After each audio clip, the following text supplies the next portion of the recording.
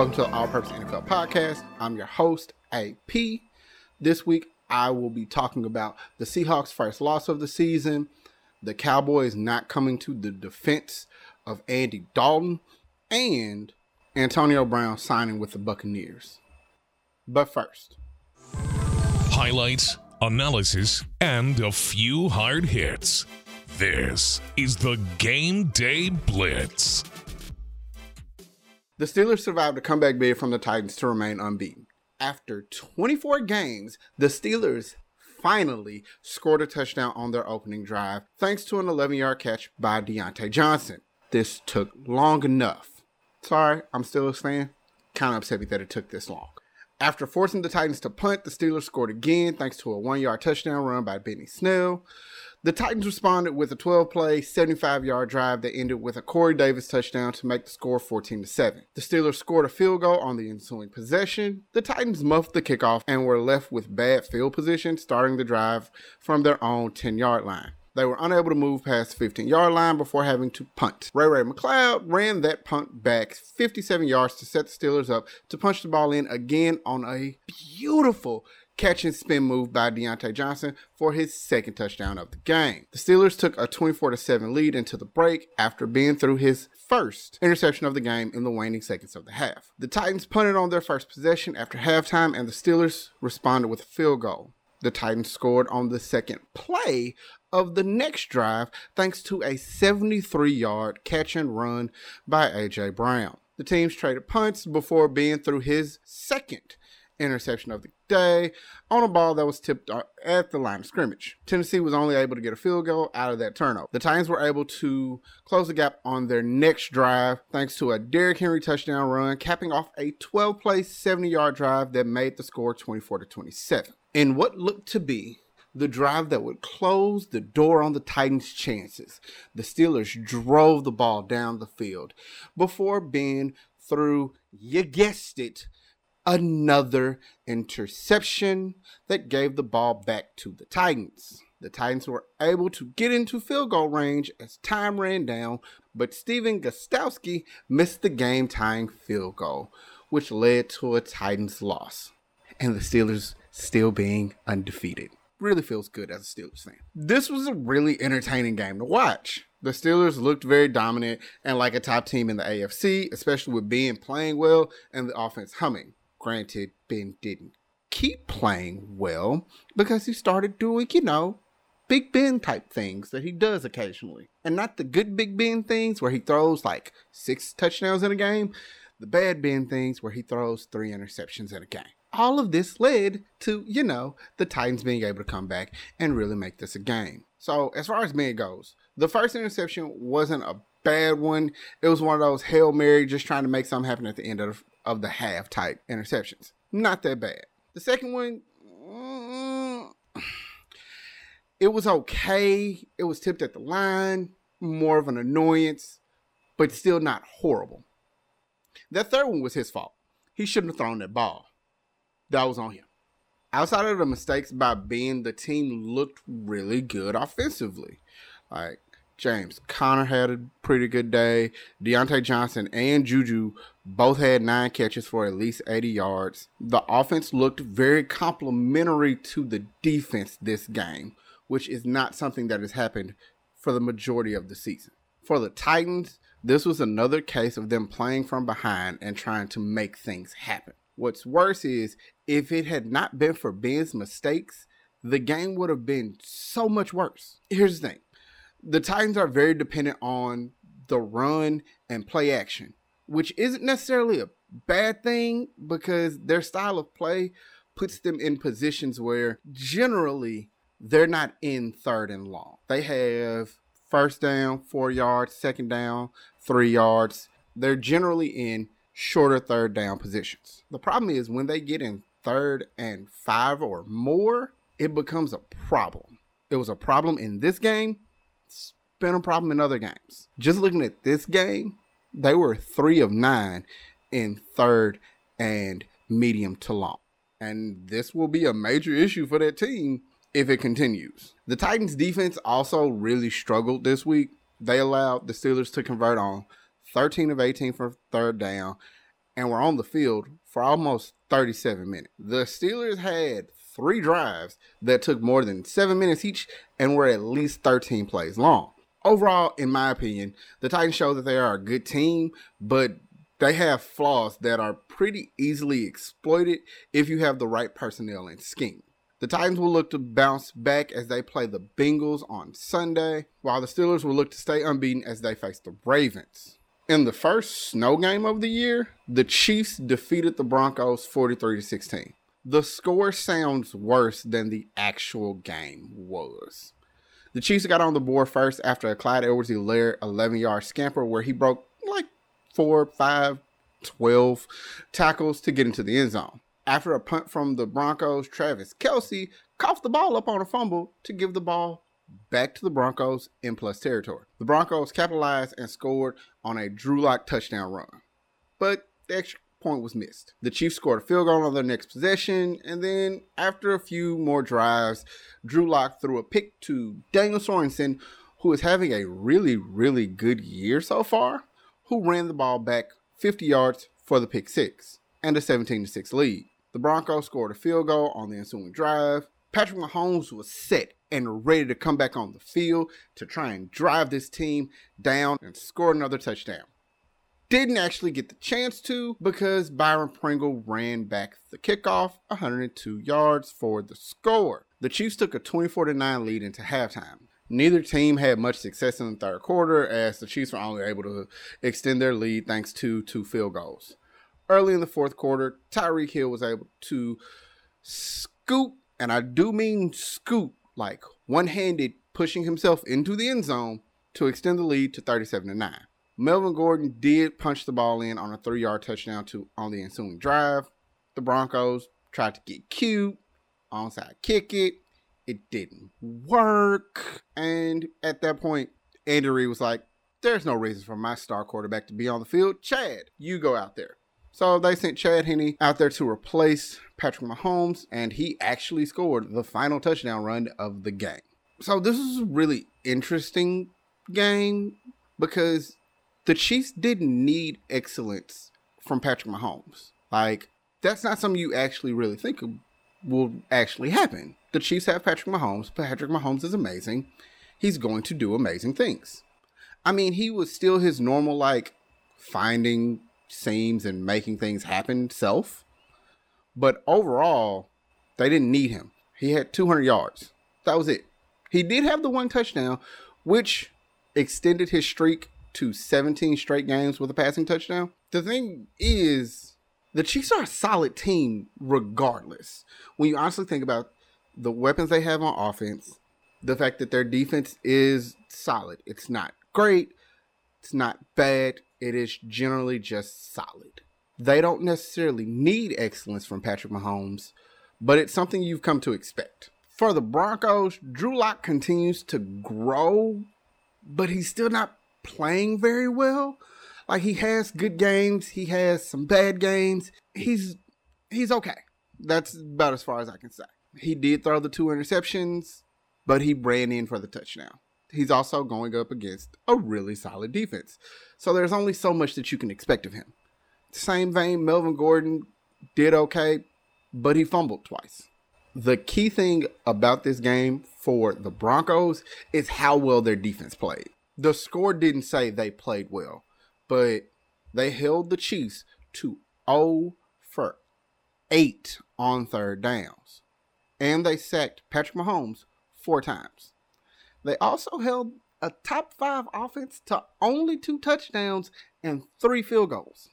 That's 23 points. In most situations, if you can hold the Chiefs offense to 23 points, it's a good day. Problem is, other points were scored other places. Can't really do anything about that. This was a solid performance that they really should look to build on. The Broncos face the Chargers this Sunday, while the Chiefs face the winless Jets. This could be a trap game. It really could. Hopefully, the Chiefs don't play as poorly as the Bills did this week. In the Sunday night game, the Cardinals beat the Seahawks in overtime 37-34. The Seahawks came out firing as Tyler Lockett scored the first of his 3 touchdowns on the first drive of the game. After a Cardinals punt, the Seahawks scored a field goal to take a 10-0 lead. DeAndre Hopkins caught a 35-yard touchdown pass on the next Cardinals possession to close the gap. Seahawks only got another field goal to make the score 13-7.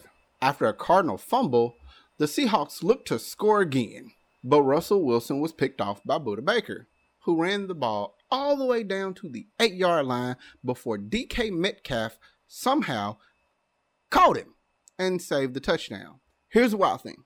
The Cardinals were not able to actually do anything with the ball.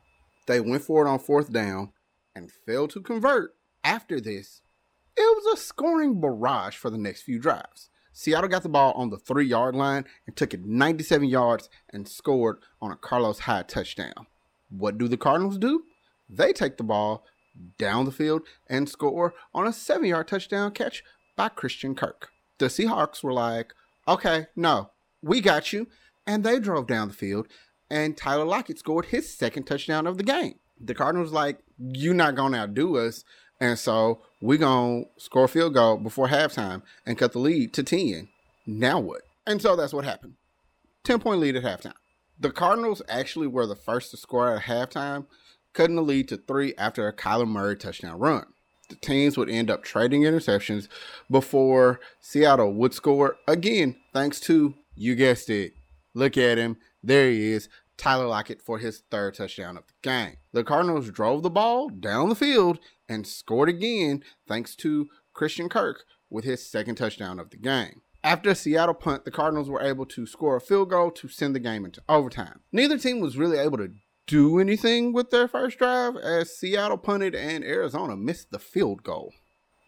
With a minute left in the game, Russell Wilson threw his third pick of the game on an amazing, when I saw it, I didn't realize what happened because it happened so fast. Amazing interception by rookie Isaiah Simmons. This led to the game-winning field goal by the Cardinals. This was a really, really fun quarterback battle. These two went at it. Both had over 350 yards and 3 touchdowns. I just want to say, the biggest talking point of this game was the amazing play by DK Metcalf.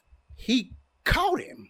It was wild because Russ was chasing Budda and Russ gave up. But DK didn't. DK said, no, sir, not today.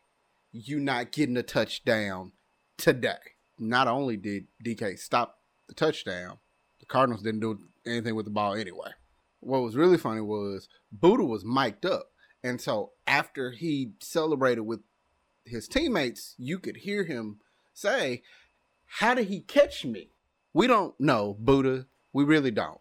Because I didn't think he would ever be. I wouldn't read it. One of the things I think is getting lost in the shuffle is the performance by Tyler Lockett. He had 200 yards receiving and 3 touchdowns. A few weeks ago, I said DK was becoming the number 1 receiver for this team, but Tyler Lockett looks like he's still the dude. He is still the number 1 receiver on that team.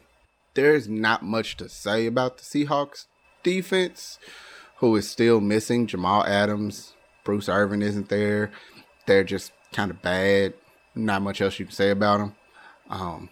They're still the weakest part of that team. For the Cardinals, it was a great win and showcased their resilience as a team. Kyler Murray continues to improve and show why most people think he can be an elite quarterback. Christian Kirk had a great game opposite DeAndre Hopkins, and Larry Fitzgerald also played well with 8 receptions and 62 yards. The Cardinals' defense should be very proud of their ability to cause mistakes by Russell Wilson, who hadn't had a multi-interception game since week 1 of 2018. That says something about how well this defense played against them on that day. If they can keep this up, they could be really dangerous. The Seahawks face the 49ers this week, while the Cardinals are on a bye. So, let's get to the rest of the games. On Thursday night, despite being down by 11 with under 5 minutes to go, the Eagles rallied late to beat the Giants 22-21. Carson Wentz had 359 yards and 2 touchdowns, the best one coming at the end of the game on a beautiful throw to Boston Scott to win the game. In one of the many wild finishes of Week 7, the Lions drove down the field with under a minute left to beat the Falcons 23-22. Todd Gurley seemed to try to get down before he scored the final Falcons touchdown in hopes of killing the clock, but it was not to be, and TJ Hockenson would score the game-winning touchdown as time expired. Baker Mayfield led the Browns to a rebound victory over the Bengals 37-34. Baker had a rough first quarter, going 0 for 5 with no yards and an interception. He then completely turned it around and finished the game 22 of 28 for 297 yards and 5 touchdowns, 3 of which came in the fourth quarter. Joe Burrow had an equally as good day, throwing for 406 yards and 3 touchdowns. The Saints battled back and forth with the Panthers before finally winning the game 27-24. There were 4 lead changes in this game, and it was won thanks to a Will Lutz field goal midway through the fourth quarter. Despite only getting points on field goals, the Bills were able to defeat the Jets 18-10. Josh Allen threw for 307 yards, while the returning Sam Darnold could only muster 120 yards and 2 interceptions. Yeah. Not good. The Washington football team won against the Cowboys 25-3. Andy Dalton was 9 of 19 before a dirty hit took him out of the game, and rookie Ben DiNucci had to replace him. Running back Antonio Gibson had a good game on the ground for Washington, rushing for 128 yards. The Green Bay Packers rebounded from last week's bad loss to the Buccaneers with a 35-20 win over the Texans. Aaron Rodgers threw for 4 touchdowns, 2 of which went to Devontae Adams, who had 13 receptions and 196 yards to go with his pair of touchdowns. The 49ers took down the Patriots 33-6. Cam Newton was benched after his 3rd interception of the day. Jeff Wilson Jr. of the 49ers had a great day, rushing for 112 yards and 3 touchdowns. Justin Herbert got the first win of his career as the Chargers took down the Jaguars 39-29. Herbert threw for 347 yards, 3 touchdowns, but also led the team in rushing with 66 yards and a touchdown on the ground. The Rams beat the Bears 24-10 on Monday night. Jared Goff had 219 yards and 2 touchdowns in the game. Nick Foles got more yards than Goff with 261, but he threw just as many interceptions as Goff did touchdowns with 2. The Bears' offense was not able to get going as the only touchdown came on a late fumble recovery by Bears safety Eddie Jackson. With all the news being thrown around, you need the proper defense. Time for the Cover 3, the top 3 stories of the week. Number 3. Jacksonville Jaguars running back Raquel Armstead has been sidelined for the year due to complications with COVID-19. Coming into this season, Armstead was thought to be the front runner for the starting job as a replacement for Leonard Fournette. But complications with the virus have changed all that. Armstead was put on the COVID reserve list in September and is not expected to return this season. He's been hospitalized twice so far this season and has had complications, including respiratory issues due to COVID-19. The most interesting thing about this story to me is the lack of coverage. I understand that Armstead is a second-tier running back for a bad franchise, but the idea that a player with serious complications and multiple hospitalizations due to the virus is not being talked about is wild, but sadly understandable. The league is trying to keep a lid on things and maintain the mindset that the virus doesn't hold players back and that those who return are fully recovered and healthy. Armstead doesn't fit that mold, so he will not really be the topic of conversation. What will be interesting is what happens as players continue to test positive, and will there be long-term issues for them as well? Number 2. Antonio Brown signed a 1-year deal with the Buccaneers worth a little over $1 million with incentives that could take to almost $2 million. Well, I didn't think this would actually happen, but AB is back in the league and on a good team nonetheless. I'm pretty sure Tom Brady had a lot to do with this pickup by the Buccaneers, even though Bruce Arians was like, no, Jason Licht has been talking to me about this for months. Okay, Bruce, we believe you. What's more interesting is that Bruce Arians has had problems with Antonio Brown before. In January 2019, AB bashed Arians on Twitter after Arians called him a diva. And in March of this year, Arians said Antonio wouldn't be brought in because he didn't fit with the team and again was too much of a diva. When asked about bringing him in this week, Bruce Arians said that he believed that Antonio has matured. Jay Glazer reported that injuries to wide receivers Mike Evans and Chris Godwin also played a part in the signing. He also reported that Arians' message to Brown this week was, quote, "Be a team player or be gone." This is going to be a very interesting experiment for the Buccaneers, who have more weapons than they need, but continue to stockpile assets. Let's not forget, they had Ronald Jones and LaShawn McCoy, and then they were like, ooh, Leonard Fournette is available? Let's get him. When Gronk came out of retirement, oh, we have Cameron Braid and OJ Howard, but why not get Rob Gronkowski? This is another example of them being like, hey, let's get as many pieces as possible. As such, Antonio Brown is a very talented receiver who at his best was the best in the league. But that was a year and a half ago. He had the one game for the Patriots where he looked really good, but he hasn't seen the field since then. On top of the hiatus from being on the field, when we last saw him as the top option for a team, it didn't stop his off the field issues. So how is he going to acclimate to coming in and being the third best option? I'm sure Tom will try to incorporate him very quickly, but it would be unwise to favor him over the proven stars of the team in Evans and Godwin. What's more is the last time we saw Antonio on the field for a full season, he created more problems for the team because of his insistence on getting the ball. In his last season with the Steelers, 9 of the 16 interceptions that Ben Roethlisberger threw were because he was forcing the ball to Antonio Brown. This signing has a lot of potential for success for the Buccaneers, but in that same token, it has a lot of potential for abject failure. The biggest mystery is which potential outcome will be realized. Number 1. Andy Dalton was concussed during the Cowboys matchup against the Washington football team after a dirty hit by linebacker Jon Bostic. And nothing happened to Bostic. And that is one of the biggest indictments on this Cowboys team that I could ever have imagined. My initial reaction to the play was shock at how hard Dalton got hit and that he was just on the ground. And then no Cowboy player came to his defense. No one got in Bostic's face. No one showed any real anger. What's worse, Bostic made it through the rest of the game without incident. How? I don't understand. Doesn't make sense to me. I need an explanation, but I'm not going to get one. This incident showcases that the Cowboys are in more trouble than anyone could have ever imagined without Rayne Dakota Prescott.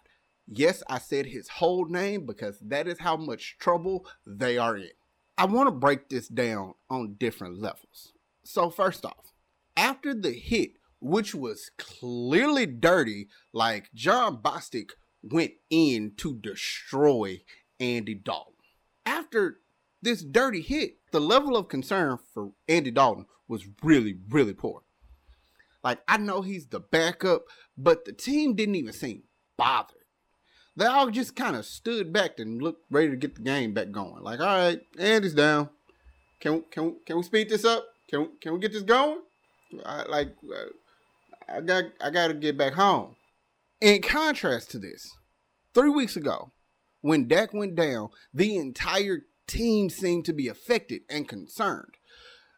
Granted, it was a worse injury, but still, the response was so vastly different.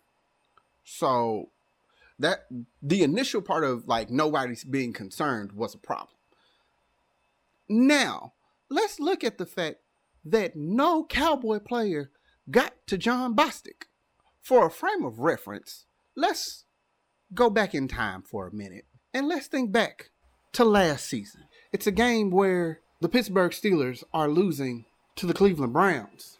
And after a sack, Myles Garrett gets into it with backup quarterback Mason Rudolph. One thing led to another. Mason Rudolph's helmet is yanked off of his head, and Myles Garrett swings Mason's helmet at Mason. And then the offensive line for Pittsburgh went off. David DeCastro threw Garrett to the ground as Marcus Pouncey proceeded to punch him and kick him and rear back while he's on the ground and try and punch him again while he still has his helmet on. I don't know what that was supposed to do, but that's neither here nor there. Here's the thing. It didn't matter that Mason was the backup quarterback. They defended their guy. Here's the thing. It was Mason's fault. It was. Mason started it, was talking bad, grabbed at Myles' helmet, and Myles reacted. That didn't matter to the Steelers.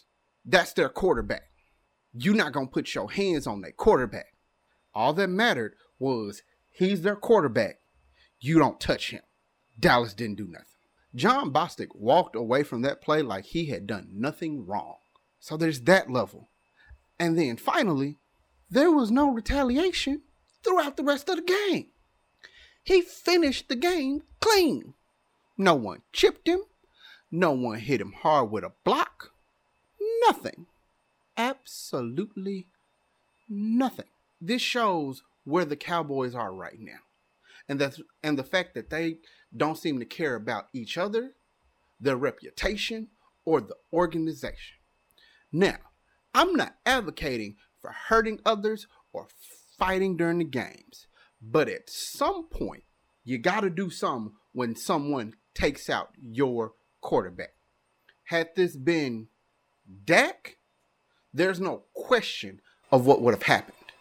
And the idea that because it wasn't him, they didn't respond shows that this team is in more trouble than anyone could have imagined. Up, down, or the same, teams are always changing in the power rankings. After a dominant win against the Broncos, the Chiefs reclaimed their number one spot. Coming in at number 2, the surprise of the season so far, at least to me, the undefeated Pittsburgh Steelers. The Packers rise to number 3 as the Seahawks fall 3 spots to number 4. Making their first appearance in the top 5 this season are the Tampa Bay Buccaneers. The Ravens dropped to number 6 after Tampa pushed past them. The Titans fall to number 7. The Saints come in at number 8. The Cardinals move up 1 spot to number 9. And making their way back into the top 10 this week are the Rams. Side note, the Cowboys continue to fall. And they are well on their way to replacing the Jets in that number 32 spot. Need help with your fantasy squad? Look no further than the All-Purpose Fantasy Outlook. Our fantasy outlook this week focuses on running backs. The start of the week is Derrick Henry, coming off a somewhat slow game for him when he only had 75 yards on the ground. He should rebound this week against the Bengals, who are middle of the road in points allowed to running backs, but they've also allowed 150 yards rushing 4 times this season. The sit of the week is Mark Ingram, who has failed to make a major impact this year, only scoring 10 plus fantasy points once this season. Ingram is also nursing an ankle sprain and is facing the number 1 rush defense in the Steelers this Sunday. The sleeper of the week is Le'Veon Bell. This may just be the petty in me, but I feel that going against his former team, he will look for every opportunity to show up and show out and let the Jets know they made a mistake letting him walk. That's it for this week's episode. I have been your host, Arreon AP Parks. You can find me on social media, Facebook, Instagram, Twitter, at AP NFL Pod. Also, you can get the All-Purpose NFL Podcast on anchor.fm/AP NFL Pod, Spotify, Apple Music, or wherever you get your podcasts. Thank you so much for listening, and have a good one.